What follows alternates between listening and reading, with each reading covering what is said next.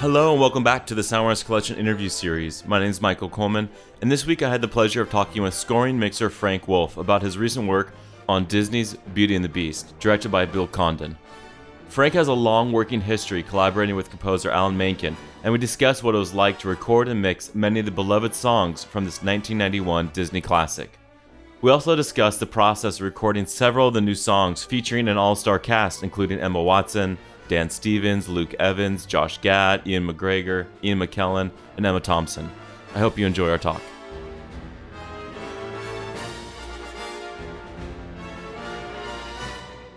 For you, Frank, it just seems you've had an incredible career. You've had your hands in so many amazing projects, and I see, just from the past few years, even that you've been involved with a handful of musicals. I see Hairspray on there. Yeah. So historically, I started out doing records. There was also there were a bunch of Disneys in a row: Hercules, Tarzan, Brother Bear. There's a couple of Pixar movies that are they musicals or not? Toy Story. I mean, there are songs in it, but it's not exactly a musical. And Toy Story 2, both of them, because Randy was the composer, they also had him write songs. They're not really musicals per se. Well, Mulan is, I'd say. Mulan definitely is, and Yeah. and that's a case where I did all the songs, but I did not do the underscore. Yeah, amazing. Jerry Goldsmith did the underscore, and he had his own team. Just for some context, even for myself, I'd love to hear, where were you recording in the studio? What type of studio work were you doing? And how long were you doing that work until you transitioned into doing these feature films? Well, so I actually started out as a tech. I worked at a place in West Los Angeles called the Village Recorder. Oh, sure. I had been a musician. I studied, I changed from music to physics and electrical engineering at UCLA. And when I got out, they hired me as a tech. So I had acoustics and I had music and I had electrical engineering. And so by the time I got out of school, I already had a little demo studio and I was working at the Village. And I ended up demoing a band that got a record deal, and then I became an engineer. And so I've been an engineer ever since, and that was 1979, 1980. Okay. Ish. Yeah, sure. And since that point, I started out doing a lot of records. And I always find it interesting how how I can sort of chronicle my path. I was doing a lot of demo work, and then I did a demo with a guy who was a big arranger, producer, musician, and he got called to do a date with Johnny Mathis, and they didn't have an engineer. And the next thing I know, I'm working with Johnny Mathis and the composer named Michel Colombier, who unfortunately isn't with us anymore. But step by step. So then I was working with Michelle and Johnny Mathis, and both Peter Asher and George Massenburg heard some of my work, and they went, wow, this is great. And I started working with Peter. And so the next thing I know, I'm working with Peter Asher on, I mixed part of the 10,000 Maniacs first record. Oh, amazing. In My Tribe. It's a great album, yeah. Which was a fantastic record. George Massenburg did most of it, and he ran out of time. He had heard my work and said, you should, he told Peter, you should have Frank finish it. So then subsequently, I spent a bunch of years working with Peter on Diana Ross and Cher and Neil Diamond and Barbra Streisand and a bunch of big artists.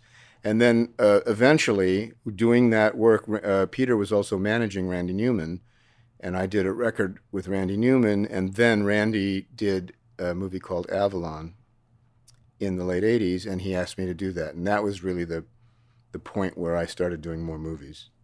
So late 80s, I ended up doing a bunch of stuff with Randy for a lot of years. And Toy Story ended up getting me over to Disney, and then suddenly I was working with Alan Menken and Phil Collins and doing a lot of the Disney feature animation stuff for a bunch of years. Yeah. So that's sort of how it went, and it was I look back at it, and it was kind of a magical progression that, I didn't have like, I'm going to do movies. Right.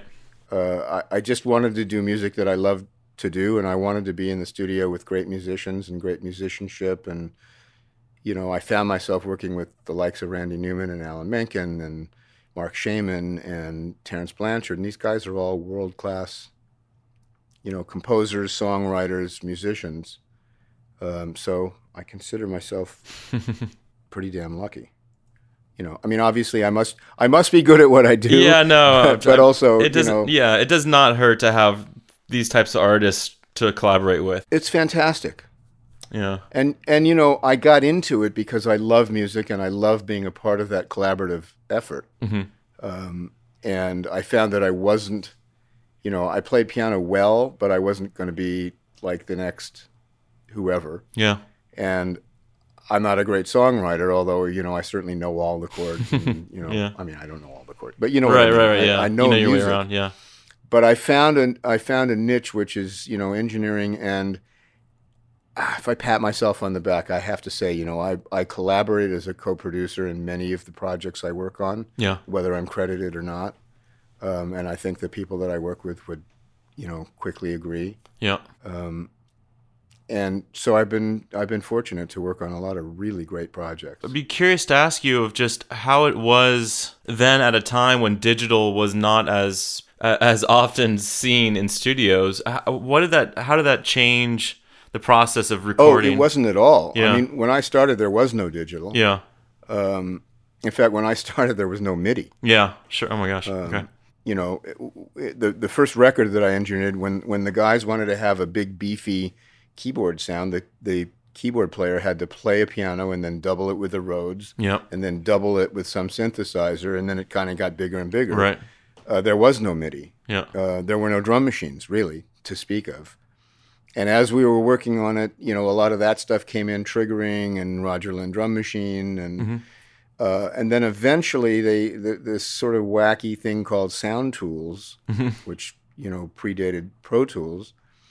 And, being the tech head that I am, I dove into it.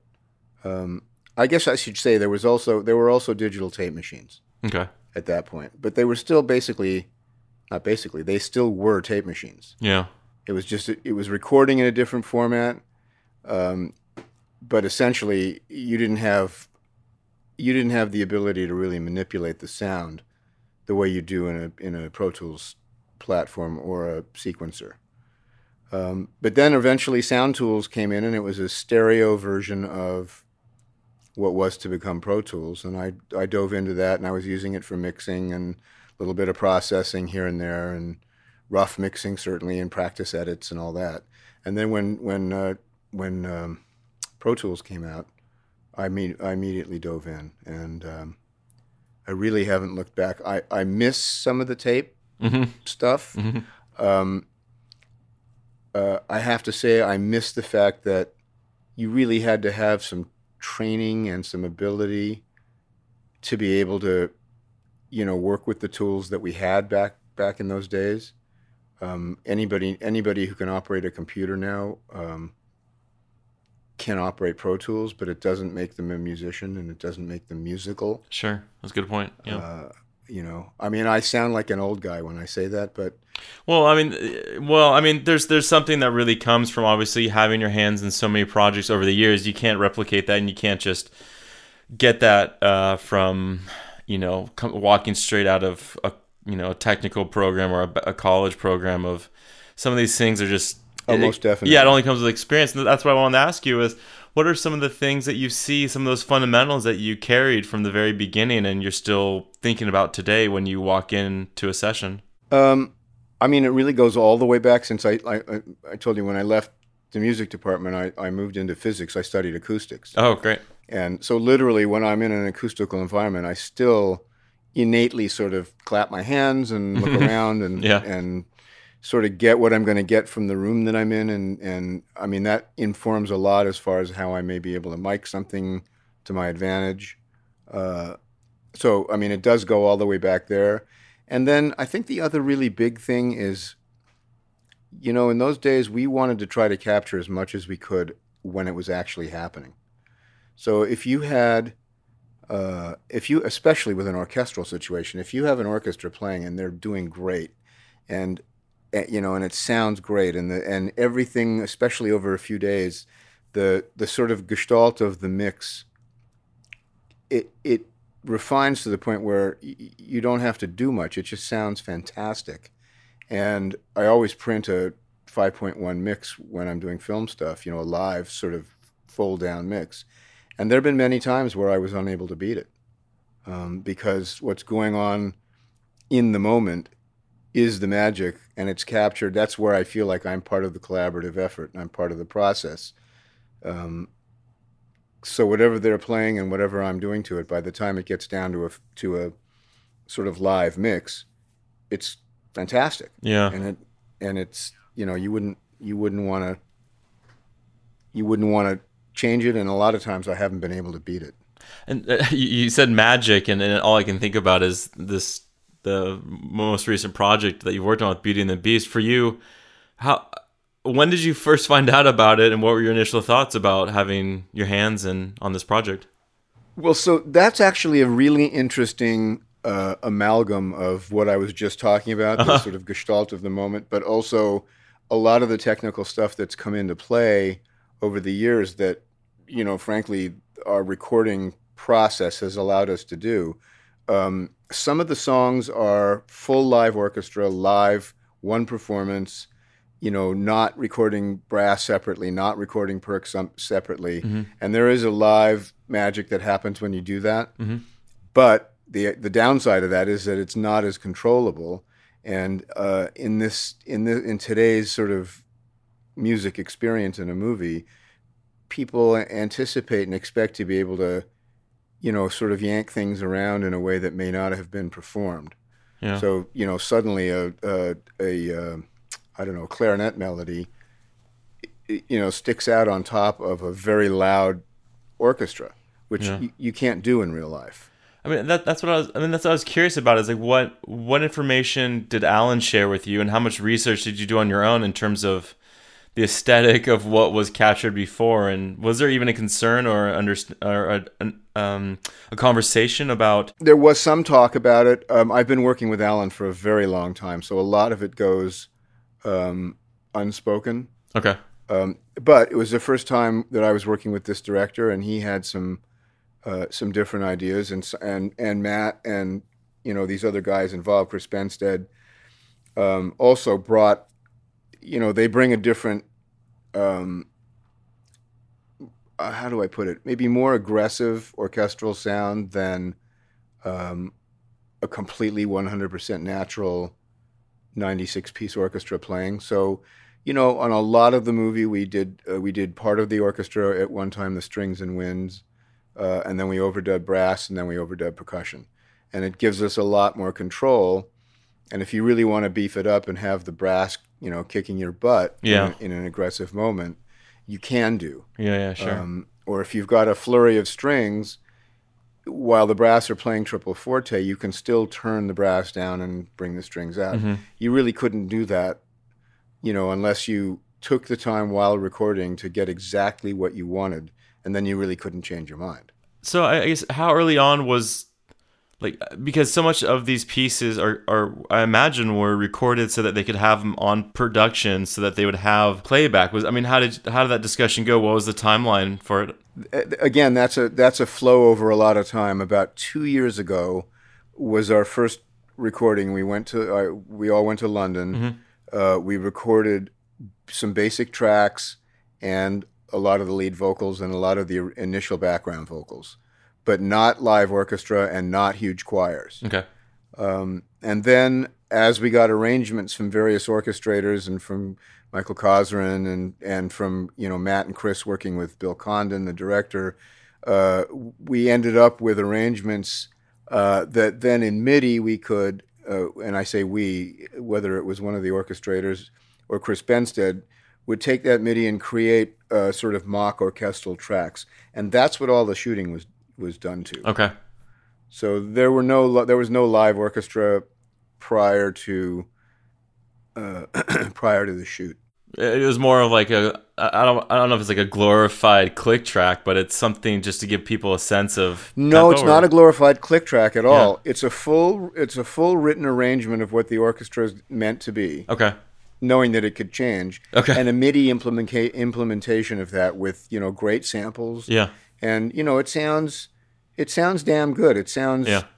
you know, on first listen, you know, you might go, wow, is that a real orchestra? Is that samples? They've gotten very, very good. Right. They don't breathe the same way a live orchestra does, but they're damn good. Yeah. And you can present the song well enough that anybody that's watching the movie or editing or doing work on it can go, okay, this is what it's going to be like. Yeah, they can feel it. So I guess for you guys, when it came to obviously a lot of what the work you were talking about doing, which is recording these vocalists, how do you guys manage that, and how much time is given, how much consideration? Like, what is it like to work with an incredible ensemble of singers? Yeah, it's pretty amazing, isn't it? Yeah. Most of them had, you know, a couple of days in the studio to come in, and then time later on to either do it again or improve it or change it. You know, for example, Emma Watson, that is, came in and sang for a couple or 3 days, and then we would comp and tweak, and then she would come back and you know, hey, we still think we could do a little bit better on this verse or that, you know, those 2 lines. And then once they were in shooting, she picked up some more stuff then that I didn't do. And then in post, we spent a couple more days doing more vocals for lip sync purposes, and also, you know, she was stronger and knew her character better. Sure. And well, and how does it work then? I mean, Carrie has an incredible amount of songs, but also I'm just looking here, even Luke Evans, Josh Gad, you know, Stanley Tucci. Yeah, like everyone so had Luke and know. Josh and Dan Stevens and Ewan McGregor. I mean, they all have at least one big piece. Right. Again, we had them all. We did a couple or 3 weeks around 2 years ago, and that was sort of the basis for the, you know, for all of it. Yeah. And then, you know, little bits and pieces were picked up along the way, or one of the actors, you know, said, hey, I really know my character a lot better now. Can I come in and re-sing? And then each time that would happen, one or all of us would end up, you know, sort of comping it and putting together, you know, pick vocals from the new one and maybe a few lines that were still better from the original. And then there's, of course, trying to match sounds from one studio to another, one mic to another, one day to another. Right. Trying to make it sound cohesive. So again, there's a lot of work that went into it. You know, I would venture to say that, you know, in the hundreds of hours between me and Chris Benstead and Matt Sullivan. And we had a couple other music editors that were also tweaking stuff and doing lip syncing. I mean, it was quite a lot of work. Well, for you, I guess when you are recording vocals, you know, how do you like to mic stuff? What is some of the signal chain? Do you EQ in line? Like what have you learned, or the do's and I don'ts? do. So, and again, that's sort of a more old school recording. You try to go for something that's sounding good right now, not thinking, you know, you don't want to lock yourself in too hard to, you know, just sort of very hard compression, for example, that has a definite sound. Yep. But you definitely want it to sound, you know, as good as it can in the moment. So EQ and a little compression, yes. U47 microphones, C12s, 251s. Those are sort of the three, and U67s. Those are the 3 or 4 main mics we used for vocals. And what's the combination of hardware versus software plugins? Well, when we're actually recording, there's no software plugins at all. Okay. When we're actually recording, a Neve mic preamp and either a Neve or a GML equalizer, and you know, something reasonably soft in compression, an LA2A or an 1176, or, you know, I'm a big fan of the GML compressor, but there's not that many of them around. I mean, they're quite specific. Yeah.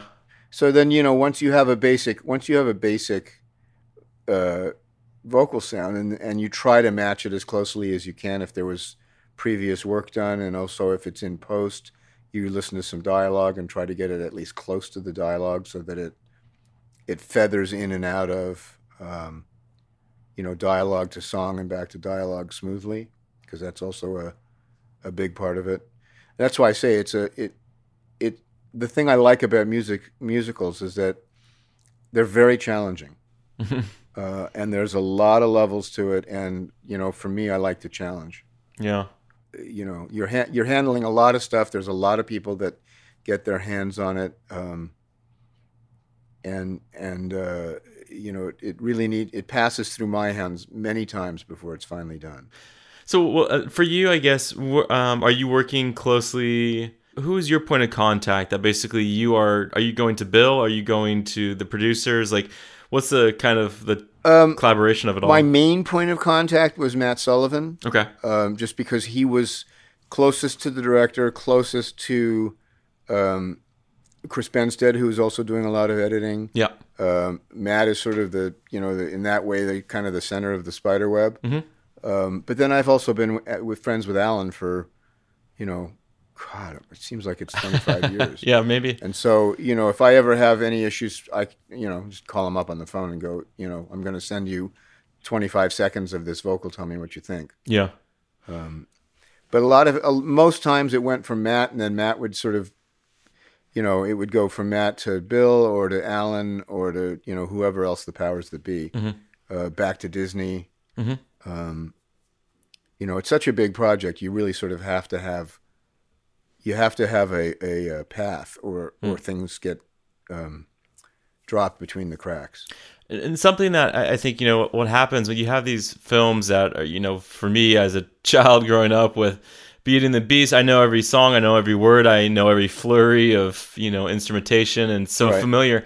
And then when I saw it again, it was you don't know how to treat some of the new material, but I really found that I loved it. I felt some of the songs, I think of this one, Days in the Sun, and most, for sure, this one, Evermore, with Dan Stevens, who plays the Beast, were just beautiful and really well done. What were some of those conversations? How did those evolve? Was that old material that found a place, or is that all new? No, those were new songs, and believe me, they got raked over the coals, many times. There were many versions. There were many voices. I'm not one of the louder voices as far as, yeah, that's the one. Right. That's the better version, or I hate that second verse. Yeah.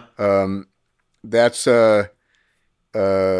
above my pay grade most of the time. Sure. I mean, I'll certainly voice my opinion if I'm asked, or if I'm in the room. Yeah. But a lot of that was between Mitchell Lieb at Disney, who also is in the center of everything that's going on, and listening and being part of the decision making. How is this song? Yeah. Is it carrying the character? Is it presenting the mood we want? Is it really saying what we want it to say? And the Beast song, Forevermore, went through a lot of versions. A lot of versions. A lot of rewrites, a lot of different melodies. I think at one point the chorus wasn't even the chorus. Okay. I mean, just a lot of changes. And you're just going to have to wait 20 years until the Legacy record comes out and all the demos come out on it. And then you'll be able to hear all the different versions. I mean, what did you find in terms of just your conversations with Alan, in terms of revisiting a film that he had done in 91? I mean, it's been some time. Yeah, 91. Yeah. It was interesting for him. I think that in some ways it allowed him, the fact that he had already had this sort of iconic vision of that movie back then, he was a little more comfortable with, sort of taking Bill's vision and letting, trusting that his team were delivering music that he would listen to and go, my God, that's great. Where are the tissues? Yeah. Which is, that's great. In fact, it was very funny because when he first, he was called in New York to hear a playback when the movie was pretty close to being finished in the final dub. And, they played the whole movie and the lights came up and he said something about, I need tissues. And somebody thought he said, I have issues. Oh, God. And they were like, oh, fuck, we're in such big trouble now. Yeah. What's he going to say? And he's like, no, I need tissues. I haven't stopped crying for, 20 Yeah. minutes. It's a big experience, this movie. Yeah. What did you find for you was just kind of, I'm even looking at that, like, were you involved with some of the other stuff? There's these tracks that people are, these phenomenal artists are having to pass at the Celine Dion, Ariana Grande, John Legend, Josh Groban. I mean, was that at all on your radar? Yeah, so first of all, those were done in the last, it's hard to imagine, we worked on the movie for 2 years. I worked on the movie for 2 years. It was done in the last 2 months. Okay. Let's get so-and-so. Yeah. The Celine Dion track, let's see, what did I do? I recorded the strings that are on it, and I mixed the version that's in the movie. Okay. Umberto Gatica, who is the producer, mixed the version that's on the record, Okay. and he produced the vocal and did the rest of it. Yeah. The Josh Groban, I recorded all the music, not the vocal. Yeah. I mixed both versions, the film version and the record version. And the Ariana Grande John Legend tune, I did very little on that. I recorded the strings and the horns. I was actually supposed to mix it, and then I was unable to do so because of scheduling. Sure. And Ron works with one particular guy who's fantastic, Peter Mokrin. He's primarily a record mixer, pop mixer. And I'm a huge fan of his work. So, when Ron said, "Can you do these dates?" And I was like, "Oh, damn, I can't." Yeah. And he called Peter. I was like, "Oh, fine." Yeah. For you, for music mixing, do you only consider the front wall your space, or are you actually considering what's coming off the wall and going into surrounds and everywhere else? Oh, no, I'm considering everything. I'm not mixing in Atmos Yeah. yet, I guess I should say. Yeah. A couple of guys do, but mostly either 5.1 or 7.1. Beauty was all 5.1. Right. But yeah, I have a 5.1 system at home. And I spend a lot of time up here. It's not a studio. It's a room that's been converted over, and I was just lucky that it sounds great. Yeah. So I didn't have to tear ceilings out and walls out and do a whole number, which I have done before. No, I mean, everyone has, house. the house or the garage in the back of the house or whatever that room is, that they've converted. Well, I mean, I had a proper studio back in the days when I was working with Peter Asher on all those records. At that time, I had a proper studio in my house. It had been a garage, but it was definitely it was a studio. Proper acoustic environment. Here, I don't do any recording here, or hardly any. Sure. I mean, I'm recording my voice right now, and that's about it. Yeah, right, yeah. But as far as mixing goes, I have no limitations at all, and it's a funky little room that makes me feel happy. What do you have for your near fields or your setup there? What are you listening through? I have 5 SRM 10B tannoys. They're the really old tannoys from the 80s. Okay. I also have 3 ATC 100s. Oh yeah. And subs, and then I've got a Sunfire sub. So what I usually use at home most of the time is my tannoys, because it's not that big of a space. And I've been working with the speakers for so long, I know, you just know them, exactly what they're going to do. And in this case, the lot of the songs, we started the mixes at Mark Knopfler's studio in London, or just outside of London, called British Grove. And if I may give a plug, it's the most beautiful, well-appointed, well-maintained studio.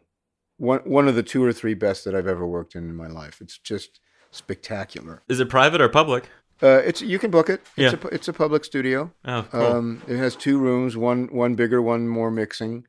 It's just, Mark approached it like, how would he want to work? And he's got all these really cool old, Neves and Neve consoles, and I think he has the console that Pink Floyd recorded The Wall on. I mean, it's just unbelievable the kind of gear he has there, and it's all absolutely perfectly maintained. And from the point of view of an old tech, I know what that takes, and the pleasure of being able to sit down and know that something's going to work right away and it's going to sound as good as it ever did. It's fantastic, and the staff are great, and. So that was a very nice very nice place to work. We did the initial rhythm tracks there. We did the initial lead vocals and background vocals, and then I mixed sort of first pass mixing on all the songs. And then while we were still in London, and this actually I haven't gotten to do a lot, but it was really a big advantage, we took the songs into a dub stage in England and listened to them, in a theatrical environment and tweaked the mixes. And then I was able to come home and, further tweak them and massage them and refine them at my own place. But so I had already heard them in a big studio, in a big dub stage. Yeah. And this was a decision we made early on, and this is something that is, you have to make a decision pretty early on. Everything we mixed was in the box. And it had to be that way because, I'd go to London for 10 days and have to mix there on one, in one room with one set of speakers and one console. And then I'd come home and mix in my little vibe here at home, and then I'd be at Abbey Road, and then I'd be at Air. And always you have to be able to go click, click. Yep. So, I take a clone of my boot drive with me wherever I go. Okay. And I always get, wherever I am, I always get them to get me a UAD card. Okay. And then, all my plugins are on the clone drive. So the only hardware I really need besides Pro Tools is a UAD card and a small mixing surface. What is it about the UAD plugins? What do you like about those? That I definitely see people who have been longtime users, and I think you yourself have been a big support. I've been using. I actually have been, and oddly. You and I got hooked up initially through UAD. Oh, okay, with Martina. You might. Well, it was Martina. It was Martina, but Martina was contacted by Erica McDaniel.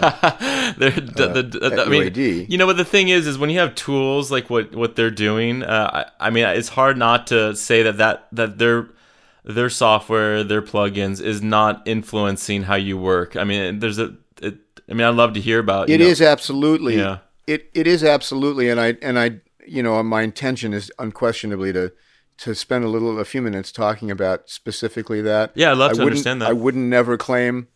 Oh yeah, I only use all a UAD, because that's just not true. Right. Yeah. I use a huge palette of plugins, but what UAD brings is, and I started using them when they were very first coming out with their TDM, before they had a hardware card. Yeah.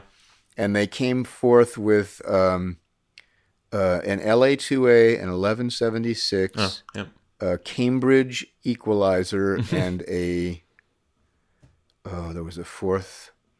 I can't remember what the fourth one was now. But I still use, I can't use the TDM anymore. Those are long gone. Yeah. I still use all three of those. It was a Lang, a Pultec. Oh, okay. A Pultec equalizer. Okay. I still use all those plugins. They've really improved them over the years because DSP has gotten so much better. But what I find is, if I go to Capitol Studios and I get a Fairchild there, I know it's going to sound great. It's been well maintained, right, and it's going to sound great. But I'm lucky if I can get 2 channels, usually just one. If I know that if UAD has sampled or modeled, I should say, the Fairchild, they've done it with a really good one, and they've done it with great care. And now I can use 50 of them if I want to. Right. And that that sounds silly almost, but when you consider that the process for film mixing, everything goes down to stems that are, each stem is a 5.1 stem. So it could be drums and then bass and then strings and winds orchestra, then brass orchestra, maybe 2 sets of percussion. Each lead vocal has to have its own stem. You can see what I'm getting at here. There might be 20. Do you ever max out? Is there a limit? Yeah. The Pro Tools system I have has 512 voices, and I've come close to using it up. Oh my gosh! Yeah. But I could also get I could get a third card and get 700 and whatever it is. Right. So, I mean, yes, you can max it out, but you can really push it. Yeah. And one big advantage in the UAD system is that since it's on its own card, you're not using the host. Right. The processor. Anything about the host. You're not using the Pro Tools DSP, Yeah. and you're not using the host's DSP. And so it becomes really valuable if I want to use, if I want to crush some drums with 1176s, which is a nice classic old sound. I need six of them because it's a 5.1 stem. Mm-hmm. And, there are not very many studios anywhere in the world where you can get 6 1176s that all sound alike and they all trigger exactly alike. And with the UAD, you can literally put 6 of them right there on the stem, on the bus. Mm-hmm. And it really does a good job. I wouldn't say it sounds exactly the same, but it's damn close. Oh, good. No, I was just going to say, as the years have gone by and DSP has gotten less expensive and larger scale, they went back on for example, with the 1176, they went back on their original modeling, and they include now the input and the output transformers, so the sound is that much closer. Whereas originally it was the compression circuitry. Mm-hmm. So, and similarly with the Fairchild and all this other classic old gear, and there's a lot of classic stuff that I use from them, Helios equalizer, and the 140 plate and the 250 plate. Yep. I still use that original Cambridge equalizer. I love it on camera. Yeah. There's other things I love, but I just love the way it sounds. It's open and wonderful. Yeah. What can you say about? I was curious about the translation from what you're hearing on the scoring stage, and getting the stereo imagery. Because something I really enjoyed about this film is that there's space. To me, and I think it speaks so loudly about how Alan writes his music that it feels like he just lets stuff hang in the air, and I get a sense of what is the technology today. Is there any advantage of where we are today versus when in 91 in terms of what we can do now spatially with the music? Well, there's advantages all the way around. In 91, for one thing, the theater systems were nowhere near. Right, yeah, absolutely. As a matter of fact, it was left, center, right, and a mono surround. Yeah. Generally, there was no such thing as these side speakers, and I mean the physical speakers have gotten better, and the projectors have gotten better. So there's that whole level, and then and the playback systems are better than what the original Mag was, although Mag had a nice warmth to it. Sure. But then also on our level, as I said, when I hand over stems that may be 20 stems wide, there's an enormous amount of clarity. I'm sort of working backwards because that's once everything has already been recorded. As I'm mixing, there's a lot of clarity that you can get out of the fact that there have been separate passes, and that, everybody's gone through this a million times. We've edited it so that, all those various different passes and the vocals and the backgrounds fall not on a metronomic grid, but in a musical grid, if you will. Yeah.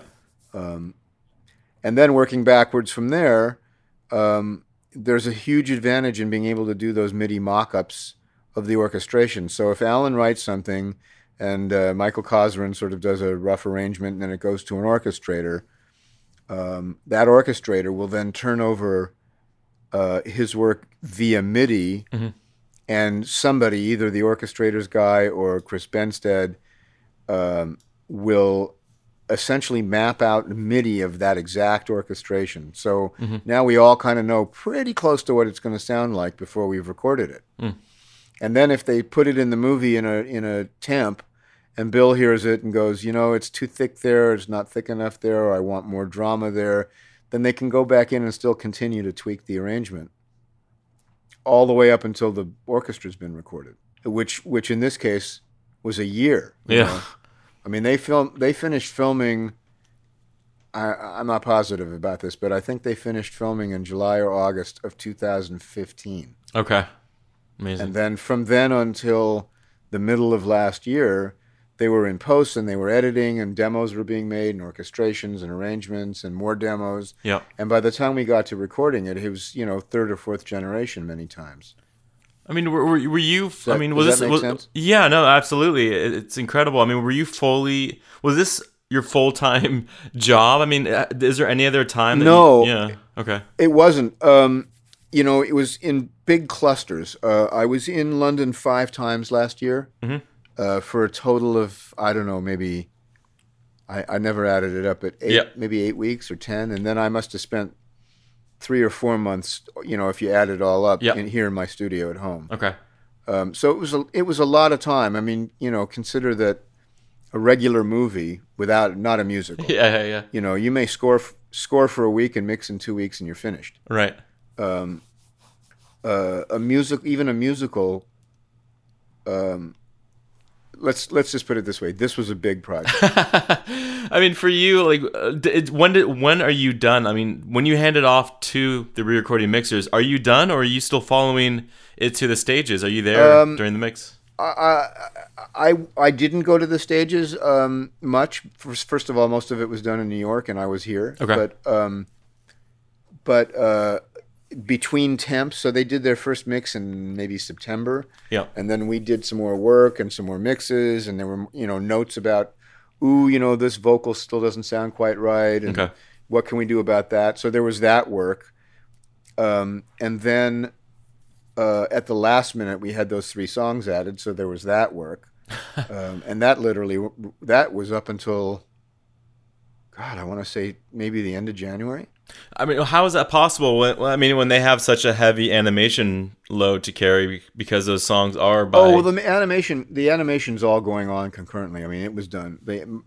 Largely done a long time ago. I mean, the only thing that wasn't really done, to my knowledge, was the end credits. Oh, and even those were done some time ago. Yeah. But that doesn't mean you can't change... I mean, you can't change editing. Right. You can change mixes. Yeah. Okay. I mean, it would have been disastrous if somebody had suddenly said, we need to put that verse back in that we took out a year and a half ago. Yeah. That would be impossible. Okay. But there was still a lot of refining and massaging and remixing and tweaking and, oh gosh, can we just get a little more of those trombones and hit it a little harder? Hey, we'll add some of the MIDI back in and, beef it up. I mean, it's an ongoing process, and that was largely between me and Matt and Chris and Bill Condon. Okay.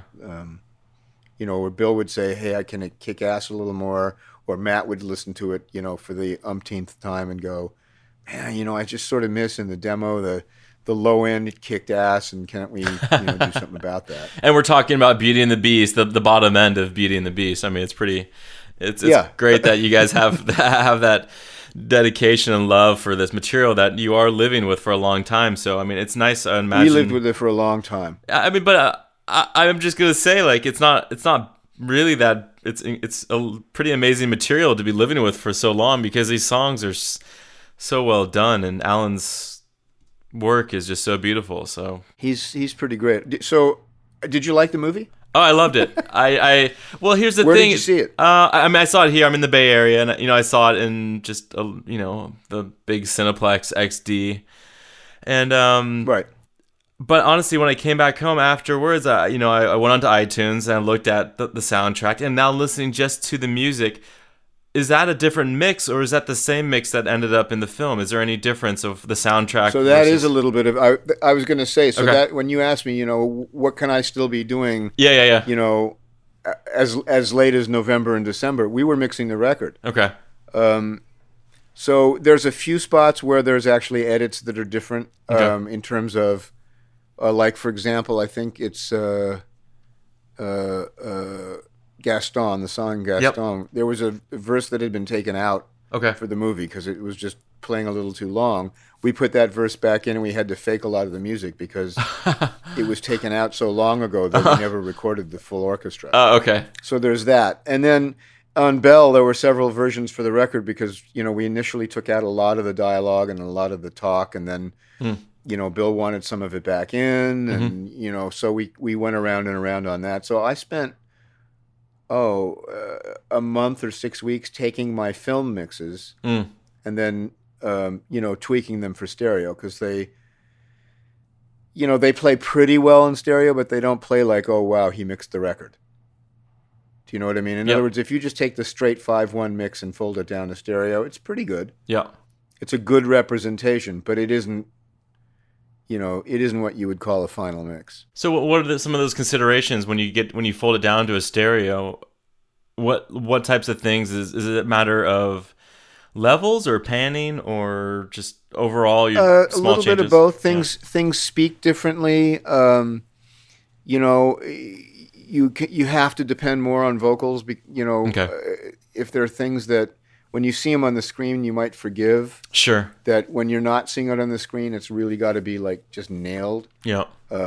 Also, now here's a big thing that people don't generally think of. So the vocals, no matter how good the singer was, when they've done those vocals ahead of before they shoot. Right. Then they shoot.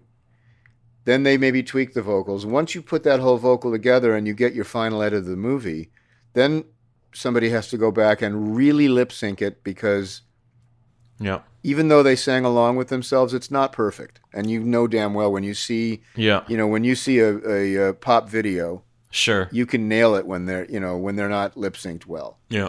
And when you're on a 90 or 100-foot screen, it's really got to look good, or it takes you out of the movie. Yeah. But then a lot of times that means that you don't have them singing as pocketed with the music as they originally were. So we've got to then unravel all the lip syncing. Mm-hmm. And then in many cases, there's been a little bit of massaging, either EQ-wise or pitching-wise, Yep. after the lip syncing was done. So then you've got to go back and say, ooh, that sounds a little out of tune, or Right. was that her best take for that word? We had to use that take for the movie because it looked better, but maybe there's a better take. You know what I mean? So Yeah. there's a lot of that goes on if you have the time, if you're given the time. Yeah. And in this case, we were given the time. Thankfully, Yeah. because I think Disney is expecting this is going to live a long time. The original from '91 still holds up. I mean, it's incredible to see it reimagined, but yet there's so many great moments that were like, oh, I forgot about that moment, that line, that little even flurry. Like there were small things that brought me right back. And for you guys, like, Right. what was there? I mean, just I think what I asked before was like, what did you go back to the original masters? Like, did you have those resources? What was archived? No, we didn't. I mean, Matt and I listened to them just to sort of see, like, what do we think? I mean, Yeah. what is the perspective of the vocal to the music? But, back in those days, and especially with that, with that kind of animation, the vocals were really loud. We were trying to mix Gaston and wondering, is he too loud? Is the music too loud? Yeah. And we listened to the original. You can't even hear the music. Yeah. I mean, you literally can barely hear the music. Just his voice, yeah. Like you hear a little flute and some snare drums in the background, and it's all voice. Yeah. And it's really slapsticky. Yeah. So we didn't play it that way. We really tried to make the vocals be out in front, but still surrounded by the music. I mean, if there was one song for you, which one technically or potentially was challenging, but yet you guys were able to make it stick, make it feel right?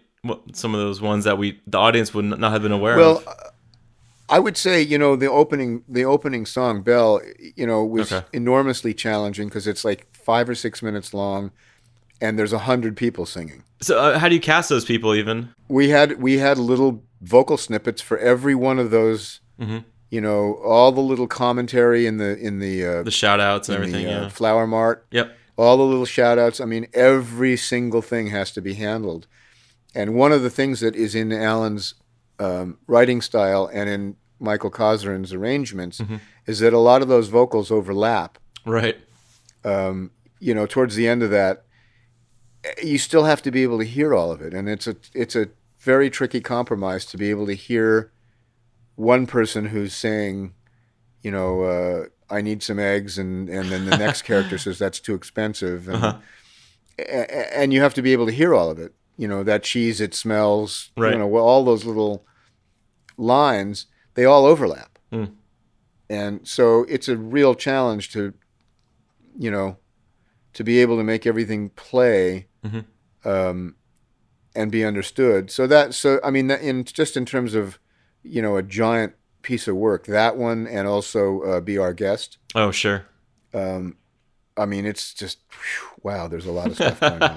How big was your choir? Well, we had different size choirs, but by and large, the sort of big choir was a group of, I want to say 50, maybe 40 or 50. Wow. And a lot of times we would, had men and women, and then we'd sort of rehearse it, everybody singing together, and then separate the men from the women. Mm-hmm. But then we also had the smaller groups that we did of like the townspeople, more specific and more, sort of vocal close up. Sure. From what we had done originally at British Grove 2 years ago. Okay. So we always had some different sort of elements and distances and roominess to play with, to balance. And again, it's complicated, You guys make it so easy when as an audience member you can just sit back and enjoy it and be pulled into it. Thank you very much. Yeah, no, it's incredible, and that's why I look forward to listening to more of the soundtrack, because the heart and the wonderful aspect of what Alan has done, and then reimagining it, and just even the new songs. That was one of the comments I made to my wife, which was like, those songs, a lot of times you could be like, I don't know if we really need them. Why don't we just stick with what we're used to? And to be honest, I just loved those additions, because it just, by doing that, you gave a little more background on the characters and some other opportunities to it's true slow down and spend time with these people. And I think that's maybe part of the reason that, everybody from Bill to Alan to, Mitchell Lieb to, everybody, paid so much attention to the lyric and the arrangement and the form and what's the chorus, because everybody is nervous. Geez, we've got this thing that was perfect in 1991, and we're really mucking with it. And you throw a new song in there, it damn well better be good. Yeah. And then you start second guessing, and I'm sure you can imagine all that. Yeah. So, Wow. But I'm really happy with it. I'm very proud of this project. It's exciting for it to come out opening weekend. I mean, what is it like for you to kind of be a fly on the wall, seeing people's reactions and even not having an opportunity to go back and make any changes? I got to say, it's pretty thrilling, and we're done. I saw it. I was at the premiere here in Los Angeles a couple of weeks ago. Yeah. And, still there were a couple of spots where I thought, oh, God, I wish I'd done that just that little bit differently. But, John Lennon said the same thing about A Day in the Life, so I guess I'm in good company. Oh, my gosh. Yeah. So, and we're, Disney is so happy with it. They've got a bunch of stuff in the pipeline with Alan. I think we're going to do 2 or 3 more of his iconic movies. Oh, great. In this sort of live action CGI way. Yeah. I mean, that's what I just saw. Like, I was like, I can see this version on Broadway. Like that to me makes a lot of sense. Just like Lion King, I can see it in theme parks. I can see this music coming up in so many places that the opportunity for a new audience. I feel like people who saw it when they were kids are now having their own kids and just having another opportunity to just share it. So most definitely. Yeah. Just continue. I mean, my oldest kids are not quite old enough. I mean, they saw it, but they didn't see it first run. My oldest kid was born in 1990. Okay. So he probably saw it, maybe when he was 5. Sure.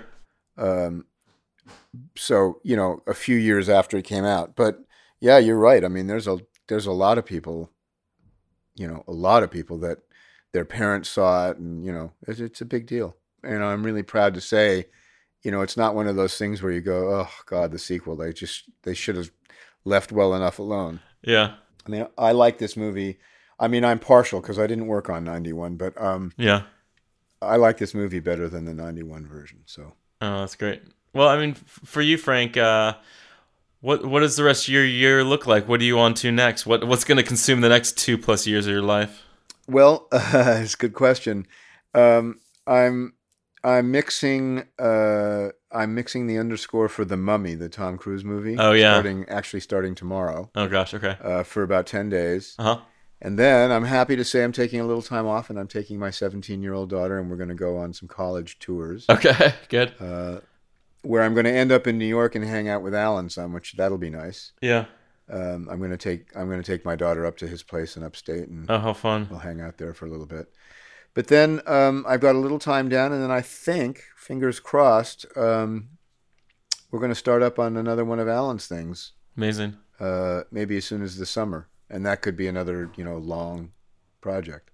So cool. Well, I just have to say, Frank, it's a lot of fun just to have a chance to see it and talk with you and give some more context to all the work that you and the rest of your team and Alan and everyone else put into it, because these things it's truly a team effort. And I can imagine for you, I think you've coming in, you want to really see Alan's vision through, and obviously your expertise and being able to collaborate, and also then, like you said, take it back to your home studio and just live with it and not have that's other influences. That's why I said to you 45 minutes ago, I love being part of that process. Yeah. The whole joy that I get from doing this is that collaborative feeling when you've got great music and great musicians, and you're in a great studio, and Disney lets us go and do it. Nobody ever said, you're spending too much time on that mix. Yeah. It was like, man, this sounds great. Can you just tweak this and that a little bit? Sure, of course I can. And that's a dream come true for somebody in my situation. And that's why I said I like the challenge. I like to dig my teeth into something that I know is not going to be, done in 2 weeks. Yeah. And that lots of people are going to have their hands on, and yeah, it's better for all of that, in my opinion. I just can't imagine that they would, you never know, but like they did the animated version, they've done the live action version in 3D. I don't see them going back to this story and redoing it. So I feel like in a way you guys had your hands in something that I think will be, enjoyed for a long time. I would hope so. I can't imagine. I think you're right, and I certainly hope so. Yeah. I mean, I've been really fortunate. I did the first Pixar movie, Toy Story. Toy Story, yeah. Which is, still iconic. And when I was joking about the 20-year legacy, but yeah, Disney Animation they're doing these, every film that turns 20, they go back and they make a CD with all the underscore that was never put out, and outtakes, and and man, when I listened back to it, it was like, God, it just took me right back there. Yeah. The writing was spectacular, and the playing was great, and man, that movie is still wonderful. Yeah. So, and then to have done, half a dozen movies with Alan, and really to be able to, among other things, count him as a good friend. Yeah. That means a lot to me. I loved to hear about these stories of what you guys were up to, and yeah, this is a pleasure. Yeah, thank you very much. Thanks for tuning in and listening to my chat with scoring mixer Frank Wolf to hear about his work on Disney's Beauty and the Beast. You can hear more conversations with sound designers, composers, and directors on the Soundworks Collection podcast on iTunes and streaming online at soundworkscollection.com.